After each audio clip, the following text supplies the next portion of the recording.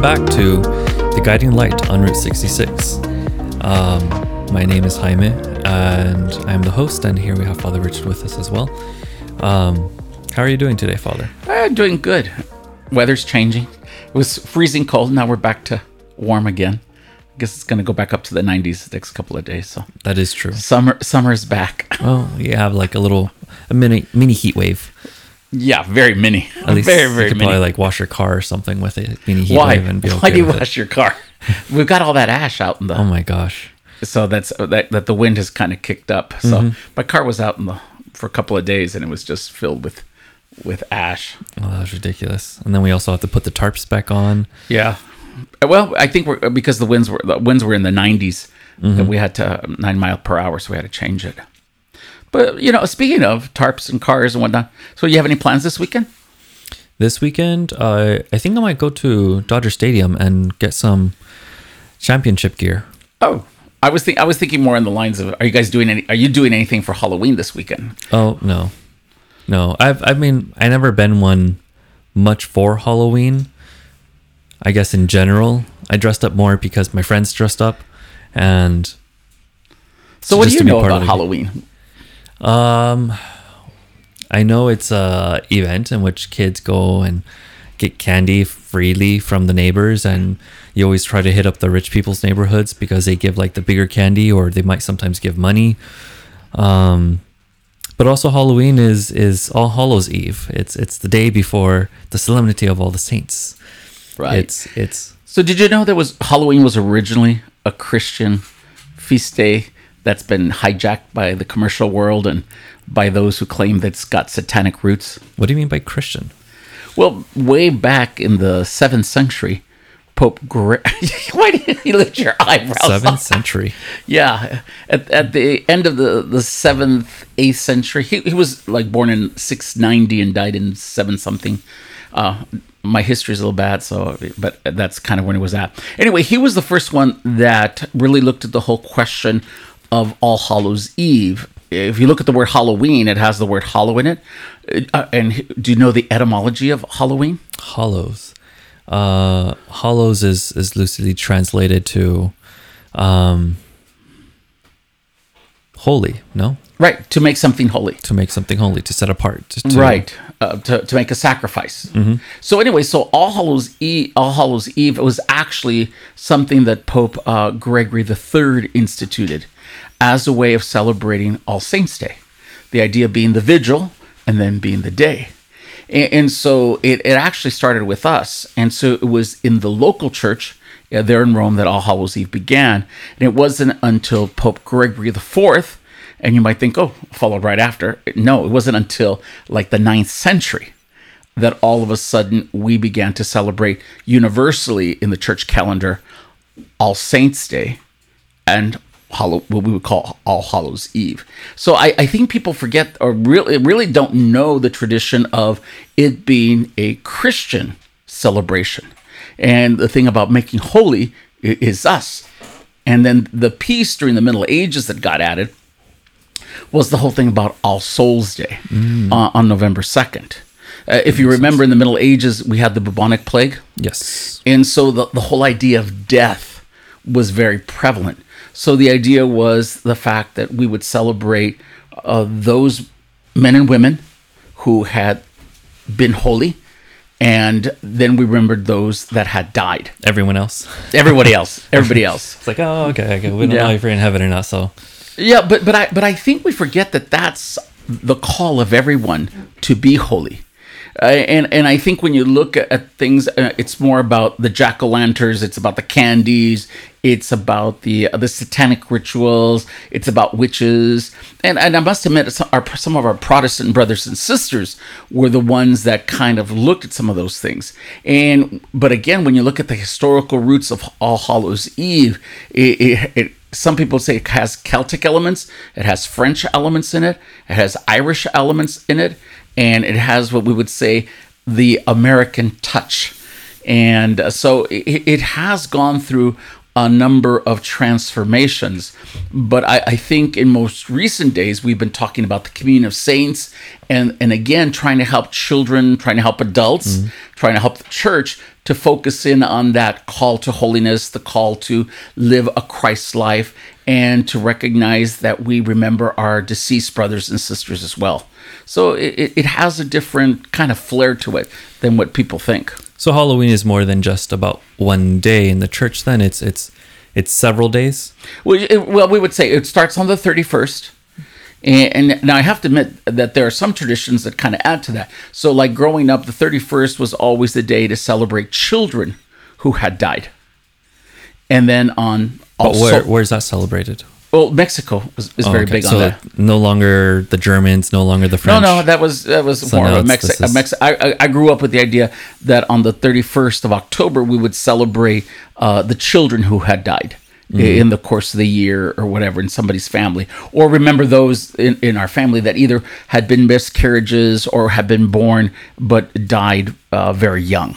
Is there a reason why they would be celebrated the day before All Saints' Day? Well, because you have to remember that in our history, if you weren't baptized, people you think you'd be in limbo and all those kind of things. So we never, and again, people have this terrible idea that they're little angels, they're not saints. Ya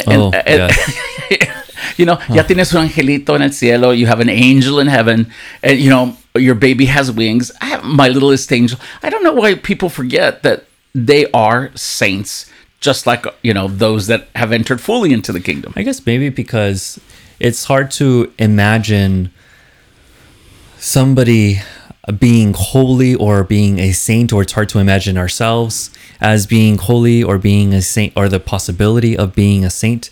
So then you go for the next best thing, angels. Yeah. And so, but people have to realize that is our call, to be holy, to be sanctified, and so that's why we got the from the movie on the Cristeros War, that 14-year-old who was just recently canonized, who survived, not survived, but he gave his life for the faith. We show it in the movie, The Glory of God, I think was the one that for greater glory. For greater glory, we have that, and then just recently they. I think he's servant of God. No, he's beatified now. Is he beatified? Yeah. The 14 or 15-year-old. Acutis? Something like that, who was very much into social media and all this other stuff. So, I mean, we're seeing young people. And then when you think about our early Christian martyrs, Lucy, Anastasia, and some of the ones that are mentioned in Eucharistic Prayer number 1, they were all 12, 14 years old when they died. Again, marriage was much younger in those days, and so they were being offered as brides. So I think we forget that children, young men and women, teenagers, but I think it's hard for us to imagine today young men and young women being saints, because we always think of saints as being kind of older, more mature, lived a long life and proven their sanctity. But we forget like Dominic Savio, Aloysius Gonzaga. Some of those were young saints too. In fact, some of Aloysius Gonzaga's friends never liked to play with him because it was so boring, because he always wanted to do holy things like pray the rosary or go visit the Blessed Sacrament or do that kind of stuff. So it sounds like he needed to find some new friends. And they were constantly finding new friends for him. So, you kind of learn to look at some of these different things. But so the tradition I grew up with was children or infants on the 31st. And then on the 1st were all the saints. If you weren't mentioned somewhere in the calendar, that was your day. And then on the 2nd, we would remember all of our brothers and sisters who had died. And so to remember like grandparents, aunts and uncles, and various others. And so then the novena. Like Coco. Yes, like Coco. Yes, very much like Coco. Yes. Have you ever had like an experience over in Mexico with the cemeteries as they celebrate All Saint Souls Day? Well, I don't need to go to Mexico. I just need to go to Calvary Cemetery in East Los Angeles. Oh, and they have. You forget that as a child, almost all my family is buried there, with the exception of my mom and dad. And so all my aunts, my grandmother and stuff like that are buried there. So we would always go. So when I was young, my uncle died of a brain aneurysm when he was like 32, 35. And so we would go with my grandmother to the cemetery on All Souls Day. Oh. So yes, so and you decorated with the flowers around the grave. Brought the marigolds. Yes, we brought the marigolds. What else would you do? We did. See, our family was not into bringing the breads and all that kind of stuff. If I may, we were kind of racially insensitive in those days. We would say that those were the gypsies who would come and do that. So the gypsies would come and bring drink and food and all that kind of stuff and have it there at the cemetery. Now, we never did that, but we know it was part of our culture. But we would do it at home. If you remember at the end of Coco, the families all gathering together at home. That's kind of the expression I know. More the cemetery was to go visit the dead, give them flowers, say prayers, but you would visit the whole family. So we would go to like my aunts and uncles that had died, and my grandparents, and put flowers and stuff on that day on their graves, decorated, and then we'd go home and celebrate. Or so is that an activity for November 2nd only, or is that an activity that you did during November 1st to prepare for November 2nd? No, we would do that on November 2nd. We'd always go to the cemeteries on November 2nd. That was kind of our tradition. And nowadays, like the bishops have masses, different auxiliary bishops might celebrate a mass at Calvary or one of the Catholic cemeteries in the diocese. Yes, and so because we have many, we're kind of like the placitas of cemeteries of bishops, I guess. Oh, bishops, yes, we do have because we ordain bishops and then we send them elsewhere. Was there mass going on as well when you would go on November 2nd, or you guys would go after mass, or we would have mass is very different now. Like we have masses, like we're going to have mass on the 2nd at 7:00 at night. Yes. So in our day, you either went to the 6:00 mass or the 6:30 mass in the morning, the 8:00. We didn't have evening masses, and we used to do you would have an envelope, and you would write the names of all of your deceased, and you'd give a donation, and then there would be masses for 9 days, and then during the entire month of November, you would remember the dead at mass. But like we do now, no, that's kind of new, or a resurgence, maybe post Vatican II. To do some of that stuff, but growing up as a child, no, that was not part of our tradition. That there would be a special mass on at the cemetery. At the cemetery, no, Now there might be perhaps at Calvary or at the cathedral. Well, in those days with Saint Vibiana's, there might be a special mass there, but I don't remember there being special masses other than the ones at the church, our parish church, and then we would go to the cemetery during the day. Okay. Now, your family's Chilean, right? Yes, but I didn't grow up in Chile, so no. But have your family have any of those customs or traditions? No, we didn't have anybody that. I mean, recently my grandfather died in Chile, but we never visited during a time during November in which maybe they decorated. So in reality, I don't even know if they decorate the graves over there, or if they have the same traditions as. Mexico has. Yeah. Now, just a question. Now, do you know a lot of what we put out for the Day of the Dead? Only because of research, and that was mainly when I was teaching with the kids. So you have the marigolds, you have the pan de muerto, you have what about el papel picadillo? Papel picado. That's kind of the celebratory tone, because the idea is to kind of create a kind of party, so to say, in which you would experience that party with your loved ones who have passed away. Because on that day, there's, it's not a Catholic tradition, but the understanding that the dead come back to you. Oh, yeah. That's not Catholic. That's not Catholic. So, Coco does that, but that's not necessarily a Catholic tradition per se. Do you know why it's made out of tissue paper? The delicacy of life. Yes. Okay. Just checking. Yes. Yeah. The frailty, the delicacy of life. Yeah. You also have candles set up everywhere. And, I mean, it is a beautiful, beautiful day of celebration that I'd like to experience in Mexico one day if I visit, during that time. but that'd be something to do, kind of like Machu Picchu, or Yeah. I think it just has a huge significance. And I guess I have a special reverence for the dead in a way where ministering to families who are grieving and having and going through bereavement ministry training, and then being able to provide a good ministry to families who are grieving is something that I think God provides a special grace in. I get to see my own life within their life.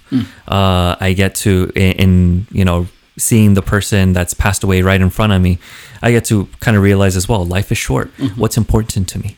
Why do I do the things that I do? And am I doing something that I don't want to do? And do I have to change that?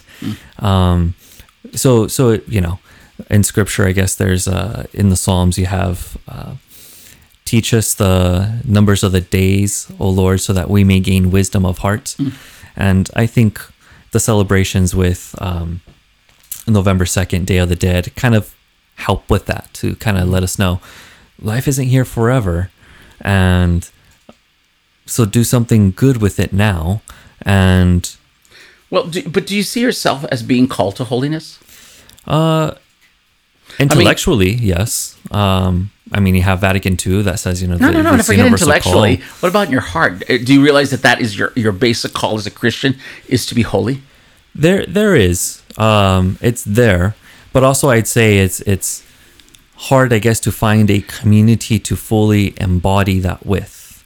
So to find a community of my peers that would do something with this understanding that we're called to be holy, with this feeling that we're called to be holy. Well, I don't know if it's just your peers. I think as church, as the body of Christ, as membership, I don't know that we always see that is our call, because I think we're so tinged by this idea that I'm sinful, I'm bad, I'm unresponsive to God's invitation, that I don't know that we see the fact that All Saints Day, we can identify with All Souls Day, because we recognize our own mortality and that one day we're going to die. And death happens to all of us. Right. Yeah. But I don't know that everybody recognizes that one day I want to be counted among the saints.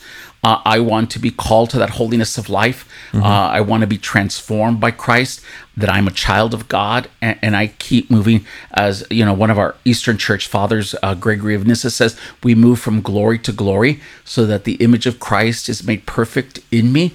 I don't know that we see that very much as part of our lives. I'd blame bad catechesis on that part, or maybe also any kind of insistence that you need to do good things, as in the goodness that you have is dependent on your actions and only your actions, and that's not true. I mean, but that was a heresy in the church, that somehow you had to work for holiness. A lot of times we talk about the Protestants: is it works or is it grace? Justification and all that kind of stuff.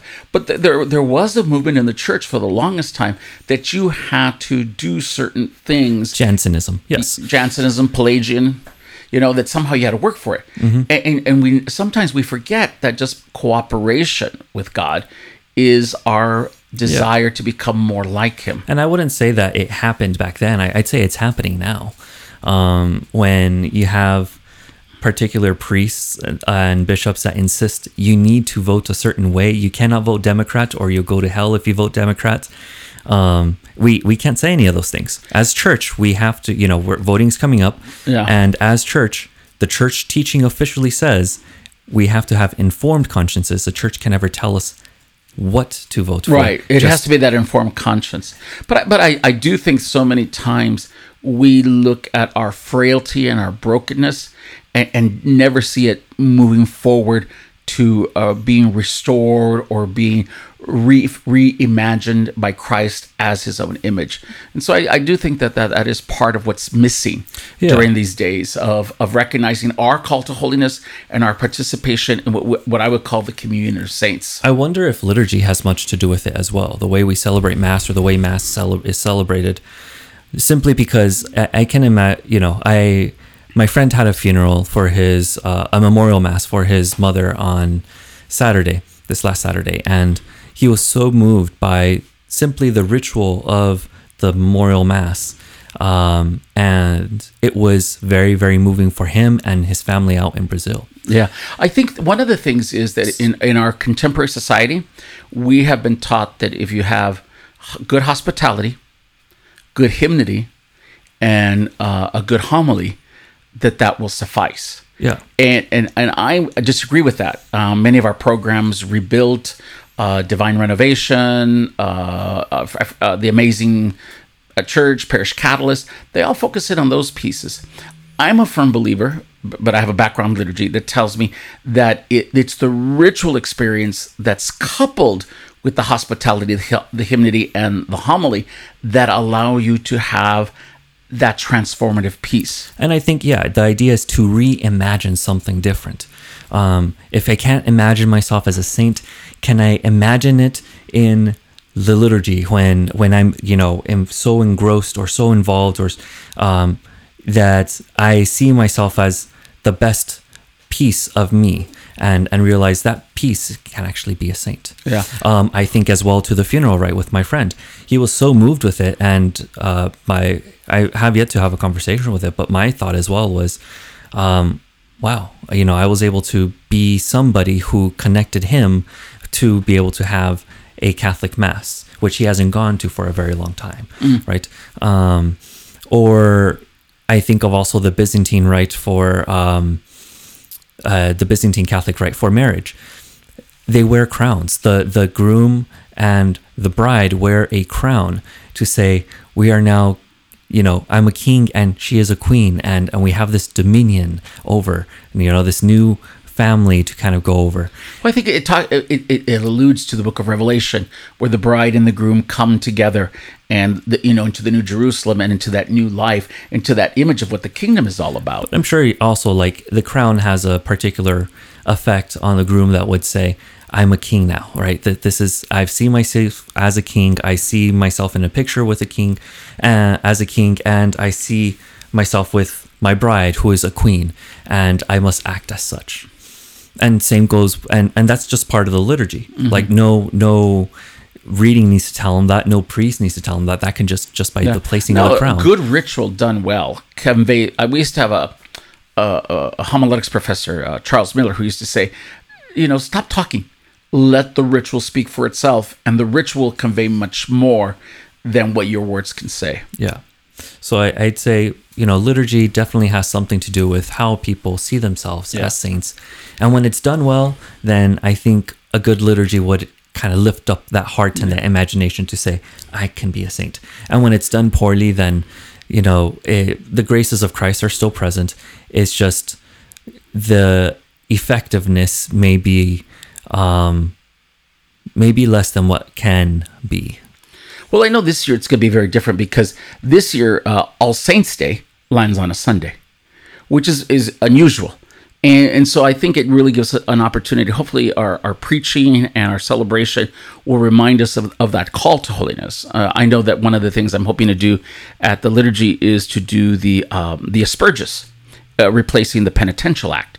Again, a reminder that on baptism, the day of our baptism, we were recreated and refashioned in the image of Christ. Yeah. And then the reading for that day, the gospel, is the Beatitudes, which talk to us about how we as disciples need to have a different vision of ourselves and of the world in order to be faithful to our identity and to our call. Yeah. So, it does provide that opportunity. Mm-hmm.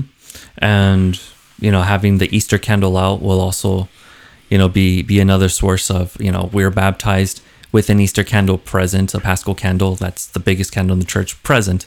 Or even ourselves holding little taper candles for, I think, All Souls Day, right? For All Souls Day, we're going to have that. Day, yeah. Everybody will kind of receive a small little taper candle, which would be nice at 7 p.m. at night to kind of see it all and to experience it. So that way the liturgy embodies that for them. The liturgy brings them to a place that they can see themselves as not only somebody that's going to be celebrated on November 2nd, All Souls Day, but somebody that can potentially also be celebrated officially in the church as a saint on All Saints Day on November 1st. Well, I think this weekend, that I'm hoping that our our listeners will be able to rethink what Halloween is all about. It's not just about goblins and witches and Satan and all these things, but it's really a reminder about how you and I are called to holiness, that we're called to be sanctified, that we're called to celebrate our life in Christ, but at the same time recognizing our own mortality, and that death is the threshold that brings us into that new life with Jesus Christ. Yeah. There's a quote by Saint Teresa of Avila that I enjoyed so much that I got it on me. Vivo sin vivir en mí. I live without living myself. Y tan alta vida espero, and such high is a life that I'm hoping for, this aim towards heaven. Yes. Que muero porque no muero, that I'm dying because I haven't died yet, right? That death is that door to the heavenly realms, to eternal life. Well, this would be a good time maybe to remind all of our listeners that we have our regular Sunday schedule. So on Saturday, we'll have Mass at 5 o'clock in English, at 7 o'clock in Spanish. Will you be handing out candies because it's Halloween? No, we're not handing out candies. But we do have the body and blood of Christ, so if you want to come. Yes, we do. And then on Sunday the 1st, we have the 7 o'clock Mass in Spanish, the 9 o'clock Mass in English, the 11 o'clock Mass in English, but it's also being transmitted. And then the 1 o'clock Mass in Spanish, and also being transmitted via our Facebook and YouTube. Then on the 2nd, on All Souls Day, we are going to have Mass at 8 o'clock in the morning via the live transmission. And then at night at 7 o'clock, we are going to have our All Souls Day Mass, and we're going to remember all those that have died this year. It's very, very sad because we have not been able to grieve with our brothers and sisters who have lost a loved one because of all the COVID restrictions and different things of that nature. So we're hoping that at least they will be represented on the altar with a candle, and remembering their names during the prayer of the faithful, and their names will be inscribed in the Book of the Dead. And so we're hoping to be able to do that. So, and again, both on whether you come up to Mass on Saturday, Sunday, bring your own chair.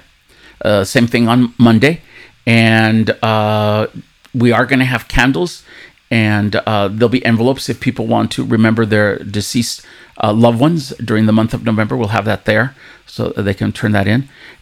But I'm hoping that we begin to once again reclaim Halloween, All Hallows Eve, as a Christian celebration, not as a pagan celebration, not as a Celtic celebration, not as a harvest celebration, but just a real reminder that it is our call to be God's sons and daughters, a call to holiness, and that death is the door that leads to everlasting life. But unfortunately, it does cause great pain because we are separated from our loved ones. But I'm hoping that our listeners might pay special attention at this time to the communion of saints, to All Hallows Eve, All Saints Day, and All Souls Day.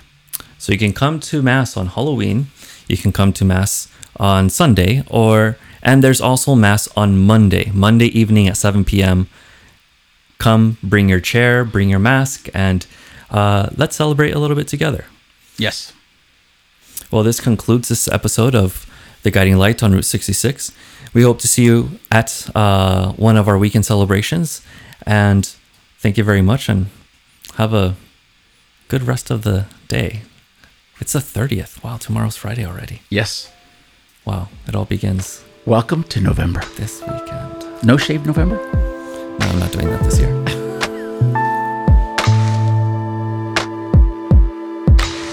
This episode of The Guiding Light on Route 66 was recorded in Azusa, California, and produced by SFR Media Productions. Music for the intro and outro was used with permission from Epidemic Sound. For music like this and more, please visit epidemicsound.com. For more information about this podcast, please visit www.sfrchurch.org.